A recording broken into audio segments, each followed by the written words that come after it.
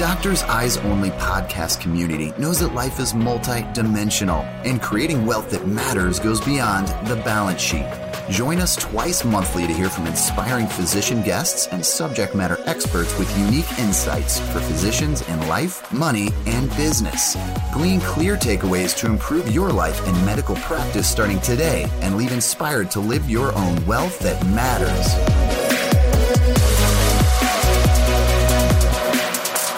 Welcome, everyone, to another episode of the Doctor's Eyes Only podcast. I am your host, Cameron Helmuth, and today I have a new co-host with me, Brad Quick. Brad, say hello. Hello, everybody. So Brad is a partner of mine here at Vestia Personal Wealth Advisors, and he has great industry experience. If you want to give me just a quick resume, Brad, how long were you in orthopedics? What's your connection? Sure, Cam, happy to. I was a 5-year person at J&J Orthopedics, which is DePuy. That's actually where I met this guest who's going to join our podcast. And then 10 years with Zimmer, then Zimmer Biomet. And so that was my sordid past in the orthopedic industry. Most of that was in knee replacement, a little bit in hips, a little bit in foot and ankle. But that's my tenure. And so that's kind of how I got to know a lot about this space. Nice.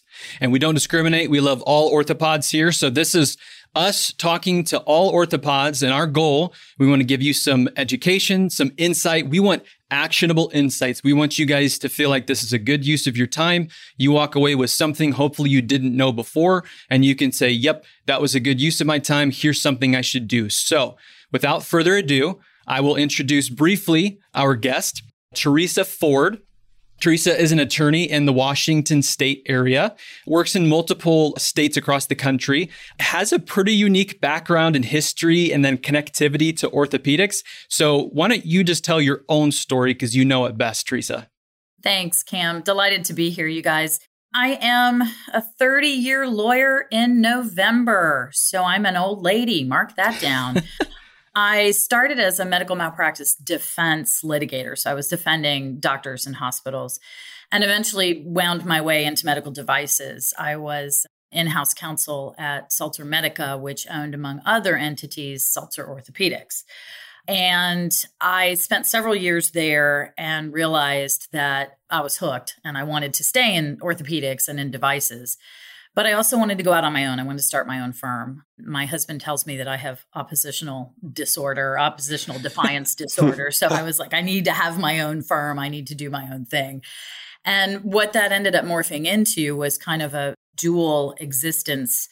I do a lot of compliance work with medical device companies, but my real love, and so if you're a medical device executive listening to this, sorry, my real love is working with my orthopedic surgeons. I represent over 400, last count was 420-something orthopods around the country in all different specialty areas, foot and ankle, hips, knees, shoulders, trauma, upper extremity, lower extremity, and really just kind of work with each one of them with their own individual experiences. Do they need to have employment agreements negotiated? Are they working with industry? That kind of stuff.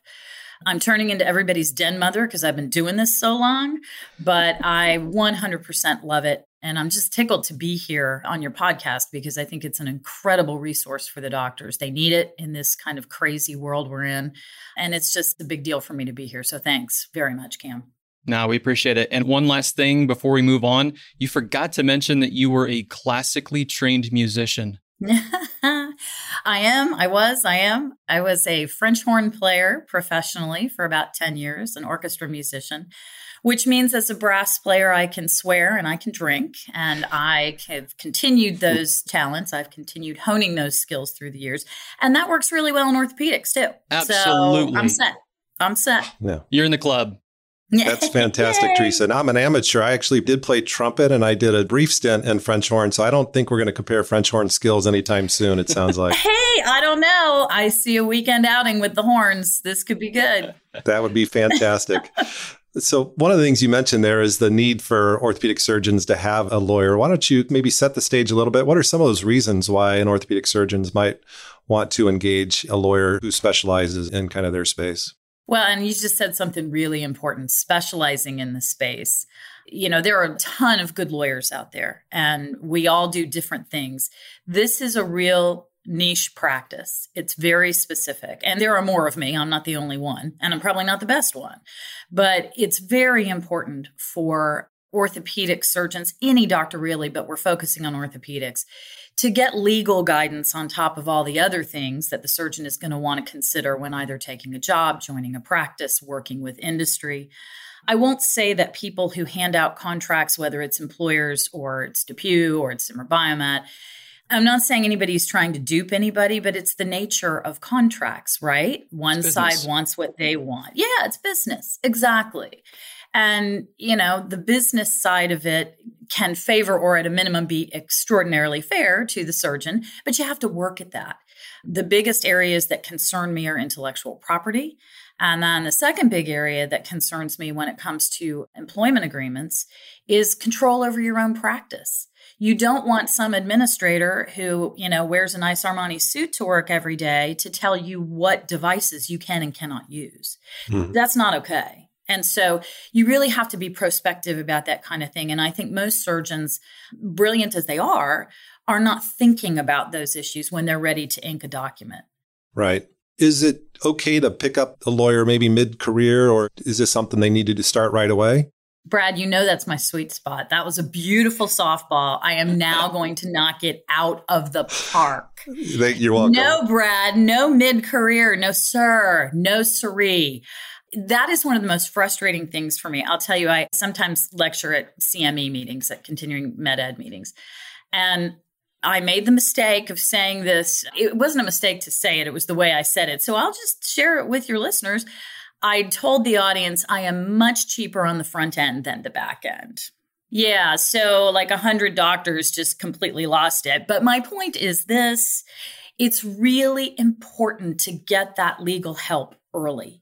It's important to, first of all, educate yourself as a doctor. What are the things that my lawyer is looking at in the document? What are the things that my lawyer is concerned about that I didn't even think about? Or maybe I did think about it, but I didn't know how to fix it. And if you start doing that early on, you become, as a doctor, as a surgeon, you become really savvy. I have some guys and gals that have been with me for, 20 years now. And they know what to look for. Now, they still send me the agreement. They're like, I don't want to miss anything. Mm-hmm. But they know what to look for. And if you start doing that early when you're finishing your fellowship and looking for your first job, you're going to create good habits. And that is so important. Yeah. Absolutely.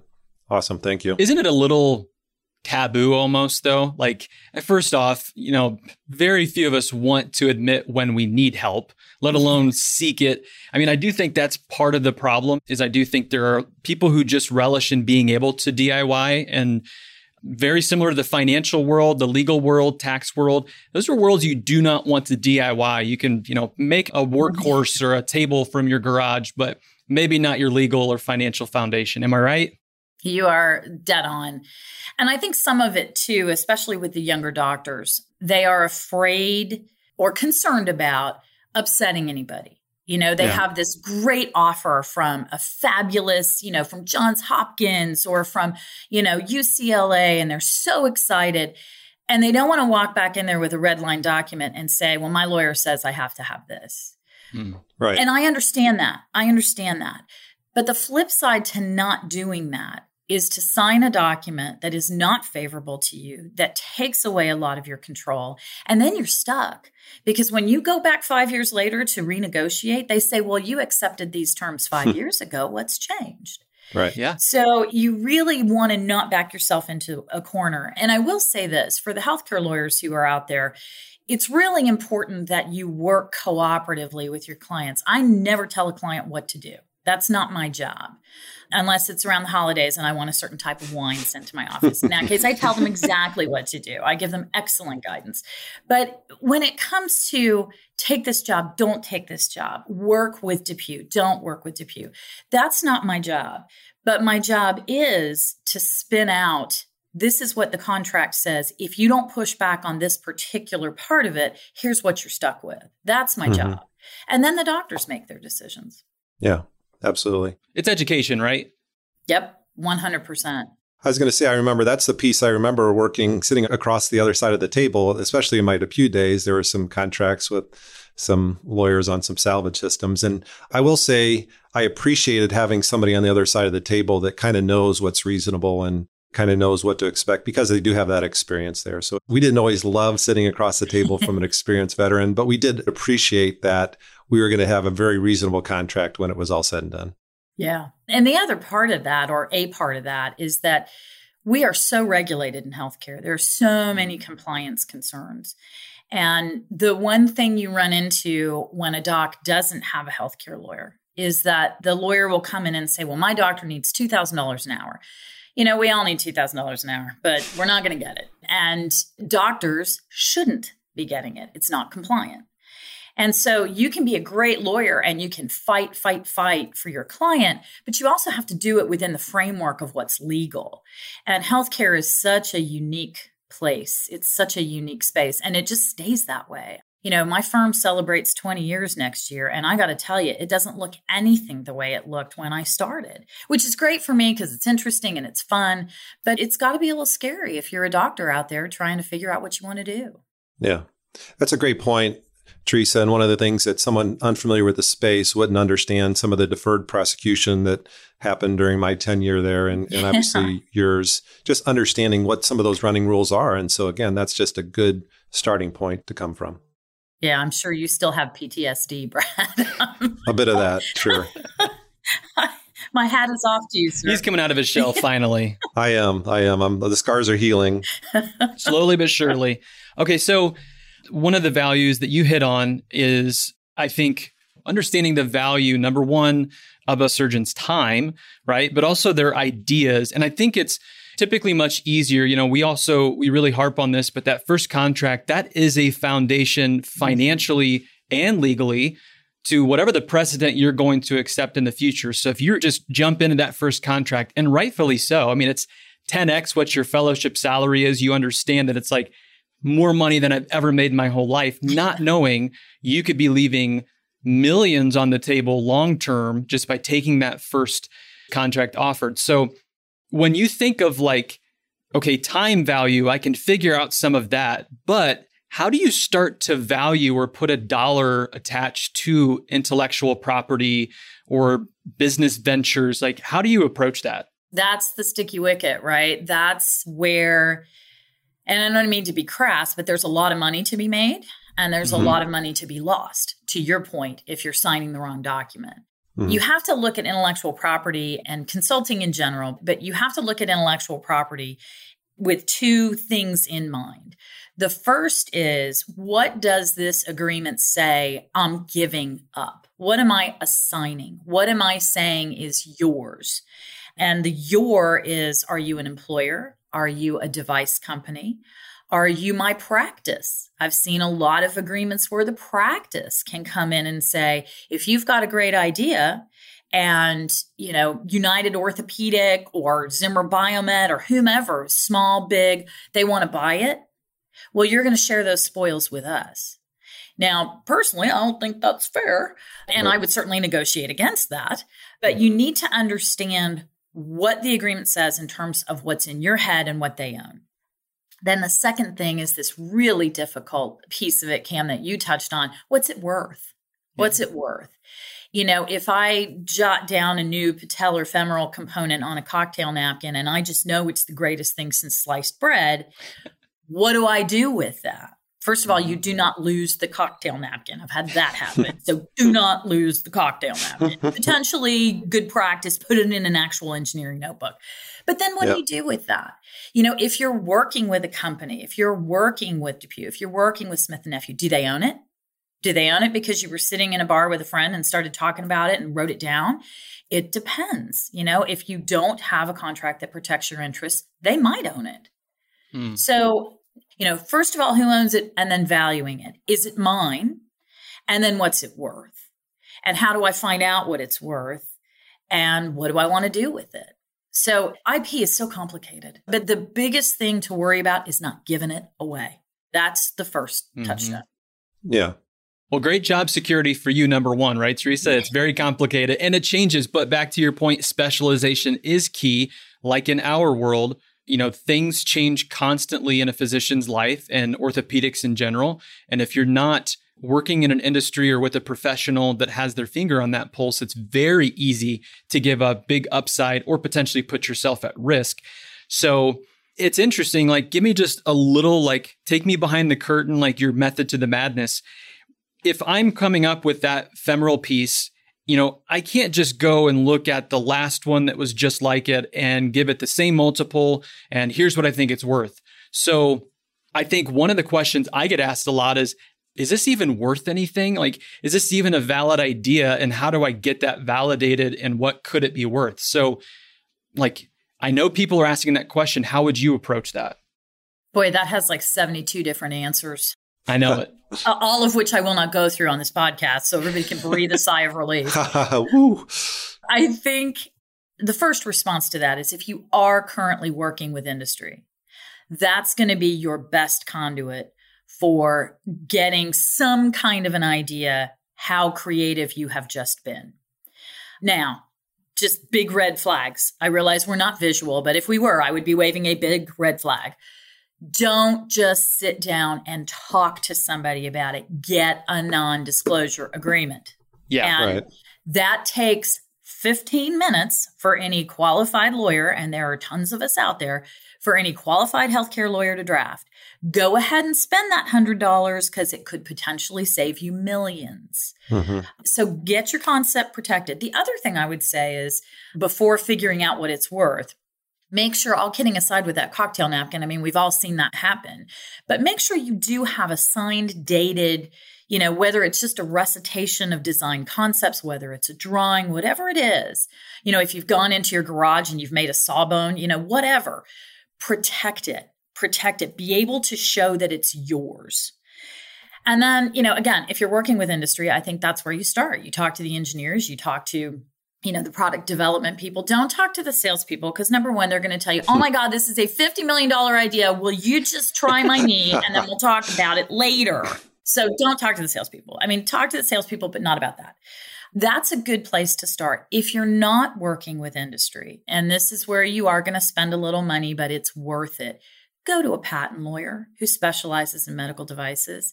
I work with one of the best patent lawyers in the country. This guy's amazing. And he's in Toledo, Ohio. Explain that to me. I mean, I'm from Ohio, so I know what Toledo looks like. Just saying. And shout out to Toledo. Love Toledo, but And this guy is great at looking at designs and concepts. He's been in devices for years. Mm-hmm. And he's really good at knowing whether you've got something unique that should potentially be patent protected. But B, he's also really good at saying, I can't protect this from a patent standpoint, but this is good. It's different than what's out there because it's painted purple or it's got this little notch here. Mm-hmm. And you should pursue this. And then it becomes a question of finding the right people to talk to industry if you don't have those relationships. Got it. Right. There's many people who I talk to, and a lot of orthopedic surgeons are inventors, right? Have IP, and some of them truly do. And there's patents or provisionals and well done, well thought out, very different stuff. And others are, to your point, a little bit rounding off the corners. And whether that's worth something or not, I think having somebody like the gentleman you mentioned in Toledo it's great to have that, at least that first blush, and say you're onto something or you're kind of not. Yeah. Yeah. And it's got to be hard in the sense that if you're a surgeon who likes to tinker and likes to design, you've got your own practice, you've got your own things that don't work well for you, the things that do work well for you. I don't like this implant because the brooch doesn't work really well with it, or I don't like using this set because the slap hammer is terrible. I try to work slap hammer into every single conversation I have with anyone. Perfectly timed. Yep. Thank you. I feel good. I was afraid I wasn't going to get this one. It was kind of touch and go. It was like art in motion. Loved it. That and the gentleman from Toledo. I'm going to get T-shirts that say both of those things. That's great. But I do think that you have, as a surgeon, you have these very personal experiences in your practice. And so sometimes you're solving your problem, which isn't everybody else's problem, but sometimes you're solving a problem. Sometimes you're really building, designing a better mousetrap. And it's just, I have a lot of guys and gals who they just tinker all the time, all the time. They're frustrated engineers. They're great surgeons, but they're like, oh, I could have built a nuclear plant. Well, okay, that's great. But right now you're replacing knees. So let's just go with that. But they really come up with some amazing concepts that no one else has thought about because they just don't live in the space the same way.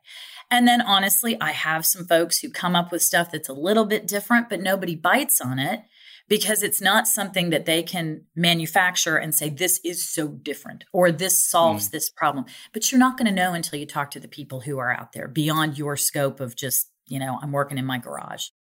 So one last piece I have, I think some people don't fully understand the value of all the way that these different contracts can be set up. I think most people are just understand the consulting contract or that, concept is very easy to comprehend. It's straight payment. You get 1099 income normally, pretty straightforward. But there are so many different compensation structures related to consulting, IP, just any creative work related, and they all have different tax, legal, financial planning opportunities that come with them. Can you give me just like high level, in your mind, like when is it right to start asking for like, hey, this is a real thing. Now equity probably should be part of the conversation, or is it, I'm going to take that royalty ongoing? Like, how do you, balance some of those things?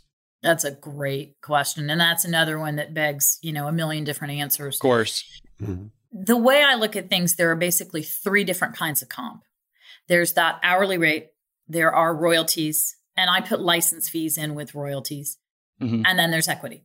Equity, you got to be careful. It's a legitimate form of compensation. The government has blessed it, but equity is tough to value, right? If I have a company, I have Teresa Co. I don't know what we make. I'll think about that. T-shirts that say funny things. I don't know. Gentleman from Toledo. I am going to call Matt the minute we get off this podcast. I'm going to be like, dude, you're famous. Do it. So if I have Teresa Co. and Brad, you come in to consult for me and I want you to do some high level strategic stuff for me. So I say, okay, I'm a C Corp. I have shares. I'm going to give you 30,000 shares and they're going to vest over 3 years and you're going to give me all your fabulous ideas and you're going to make me super successful. Sounds good. We got through those 3 years. Those shares, when they vested, were worth $1 a piece because nobody knows Teresa Co. No one cares. Already this story is making me sad. I just want you to know that. And then all of a sudden, one of your great ideas turns Teresa Co. into a multi-billion-dollar corporation. Okay. I'm moving to France at that point, just to circle back to a conversation we were having before we got on air. Now, those 30,000 shares are worth $300 million. Okay.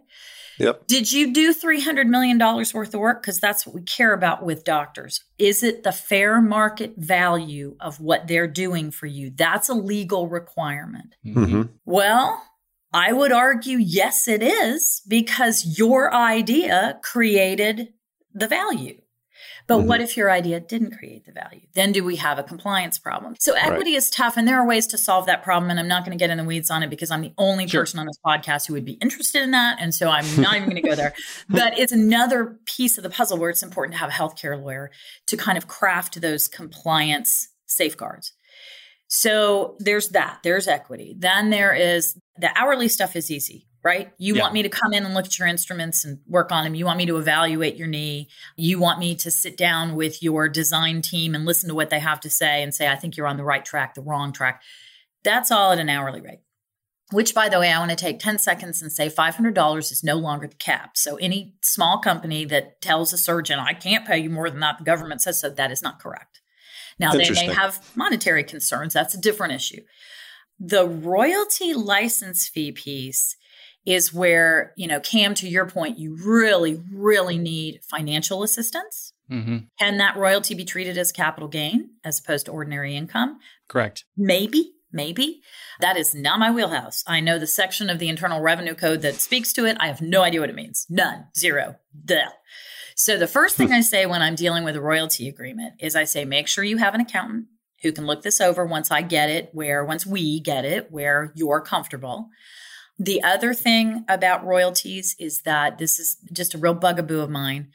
Once the royalty stream starts, make sure there's a provision in that agreement that if you die, your family gets those royalties. You've done your work. Yeah. You've done your work. And I've literally had companies push back on that. And I'm just like, what? The underlying principle with royalties and license fees is that, or the underlying big concern, not principle, but the big concern I have is protecting the life of the royalty stream and protecting the value of the royalty stream. In other words, don't pay me in years 10, 11, and 12 because the implant is dying then. Don't pay me in years 1, 2, and 3 and make it part of a 7-year royalty because you're in beta phase in 1, 2, 3, no revenue. right? Absolutely. It's brand new. So you want somebody who can go in and negotiate for you a 10-year term, but royalties don't start until year 2, or royalties don't start until you hit a certain threshold. Lots of different legal ways to do it, but don't just sign on the dotted line. I had a doc come to me and he had signed an agreement years ago that had a royalty term of 5 years that started upon first commercial sale. Oh, yeah. I think he made like $5. I mean, it was tough and there was nothing we could do about it. It's a binding legal document at that point. Right. Yeah, very true. Well, shameless plug on that, and then we'll move on. But I think it's extremely important, obviously, before any of that contract is signed for a CPA, the attorney, the financial planner, they all need to be speaking together and on the same page with this, because we've had times where we, have clients come in and they say, hey, great news. We've got this product that finally is through development. We have interest. Here's the offer I signed. I want you to take a look at it. And we say, perfect. That is all ordinary income. We have very limited tax planning that we can do with that. There's some, but not a lot.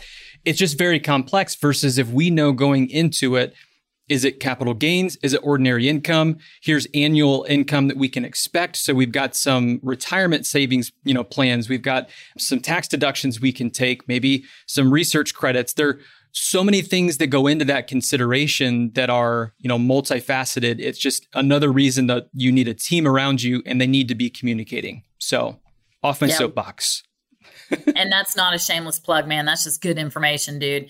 And, the other thing is a lot of docs have their own LLCs or their own PCs set up for this professional work they do. A lot of times it makes 0 sense to run royalties through there.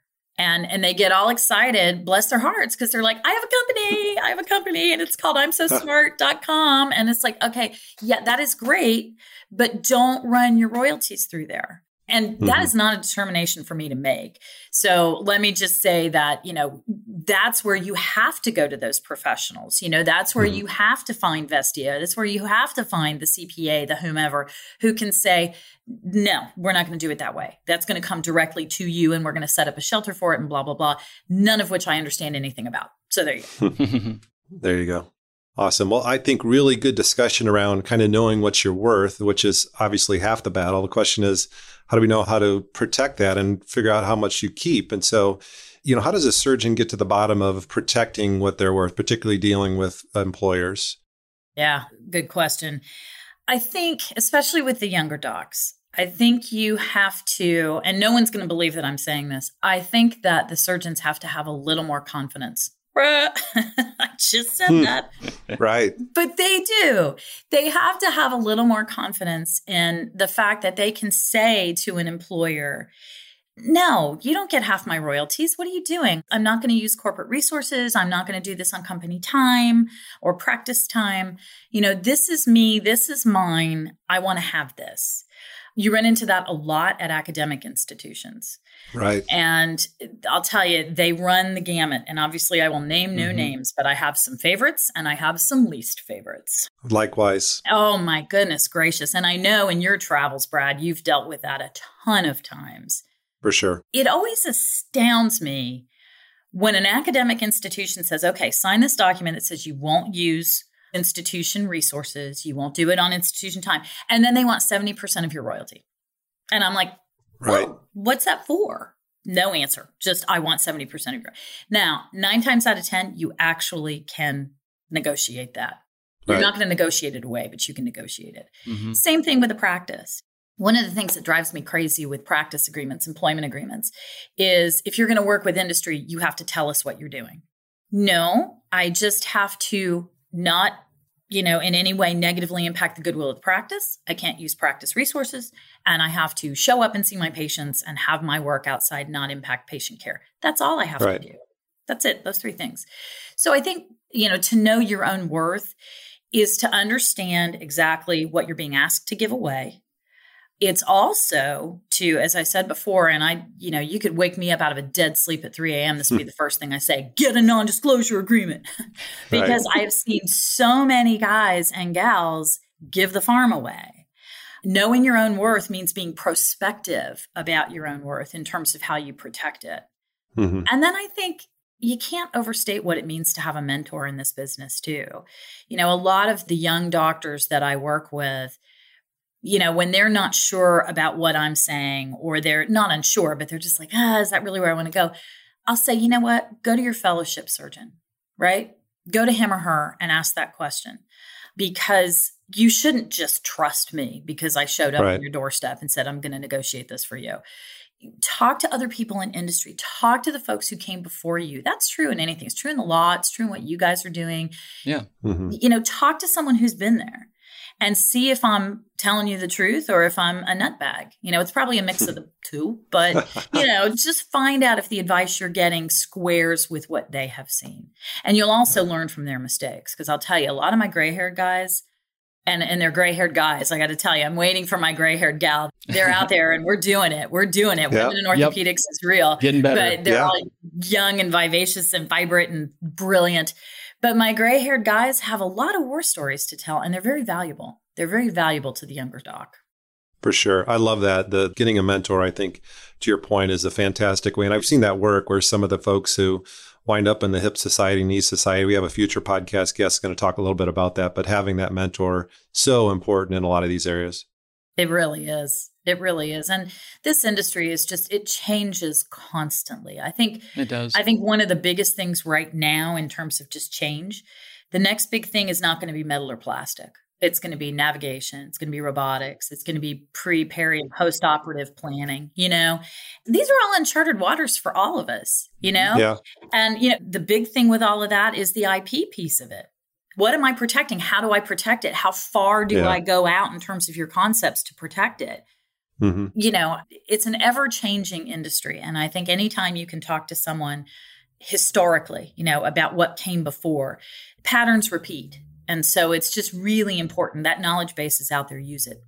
Absolutely. Yep. All great insights. Well, this has been extremely enlightening. Time flies when we're talking IP, but I want to kind of wrap up. Honestly, the moral of the story that I see, just like in financial lives, but this is a very complex situation. There are very many variables. They all do play a part. There should be no cookie cutter approach when it comes to IP. Never, ever should there ever be that. And that's why you do need specialization. So a couple of actionable items that I picked up, work with someone who understands orthopedics, understanding your specific industry, and then even down to your subspecialty level, especially when it comes to the IP rights and the legal side, is going to be critical.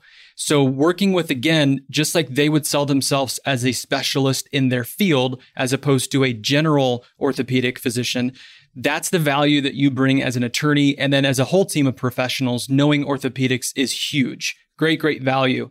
Education is key. You're very much like us in that we know our clients are very, very smart people, but we also know that they're very, very busy. And although they want to make the ultimate decision, it's our job to help them identify opportunities and avoid obstacles and steer them. But they get to ultimately make that decision, but they're at least educated on what they're giving up, which is what you talked about multiple times. What am I giving up? Understanding the worth. There's always a trade-off. So as long as you understand what the trade-off is in your legal contract, your employment agreement, the royalty structure, for us, it's, do you want to work longer? Do you want to save more? If you want to, you can't have the lavish lifestyle and work until you're 50 if, you don't put away enough money every month. Like, one of those variables have to change. So, and the last thing that I loved is I wrote down CYA with an NDA. Like, that's another t-shirt, Cam. That's awesome. That's our third t-shirt. Yeah, we talk about it all the time, but I do think that's a fantastic takeaway. Honestly, even if you just think it's a casual grabbing drinks with your supplier or your rep, and you're just talking through an idea, that rep might very well understand that that's a multi-billion-dollar idea that you just spewed out over, 2 glasses of bourbon. And if you don't have that going into it, they get that on paper before you do.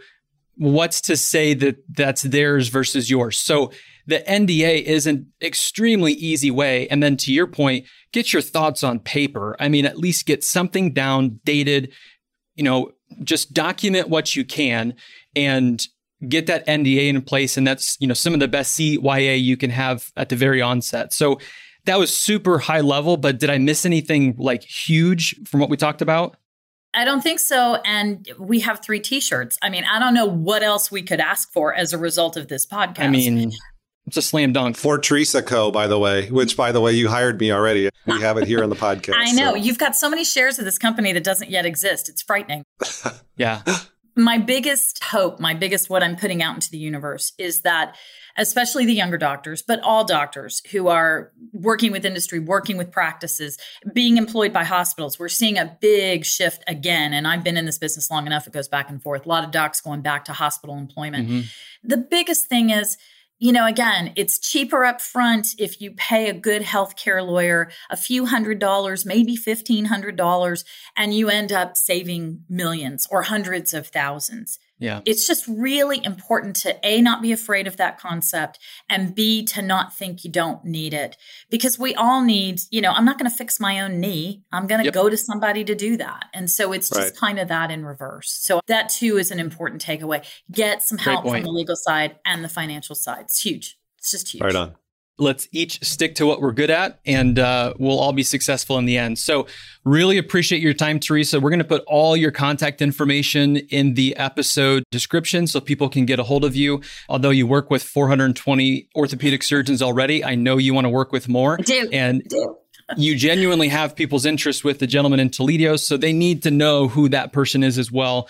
Teresa is that person, a trusted resource here at Vestia. So again, thank you for taking the time to listen to us. Hopefully you took some actionable insights away, and hope to see you next time. Don't forget to subscribe to the podcast. And until next time, take care and stay safe.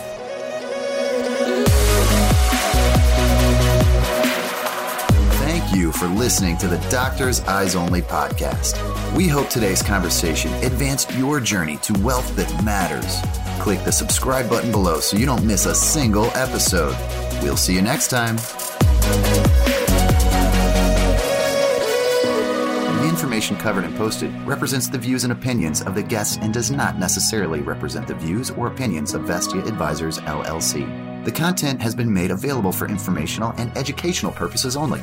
It should not be construed as legal or tax advice and is not intended to replace the advice of a qualified attorney or tax advisor. This information is not an offer or a solicitation to buy securities. Investing involves risk, including risk of loss. Before investing, you should consider the investment objectives, risks, charges, and expenses associated with investment products. Investment decisions should be based on an individual's own goals, time horizon, and tolerance for risk. Past performance is no guarantee of future results.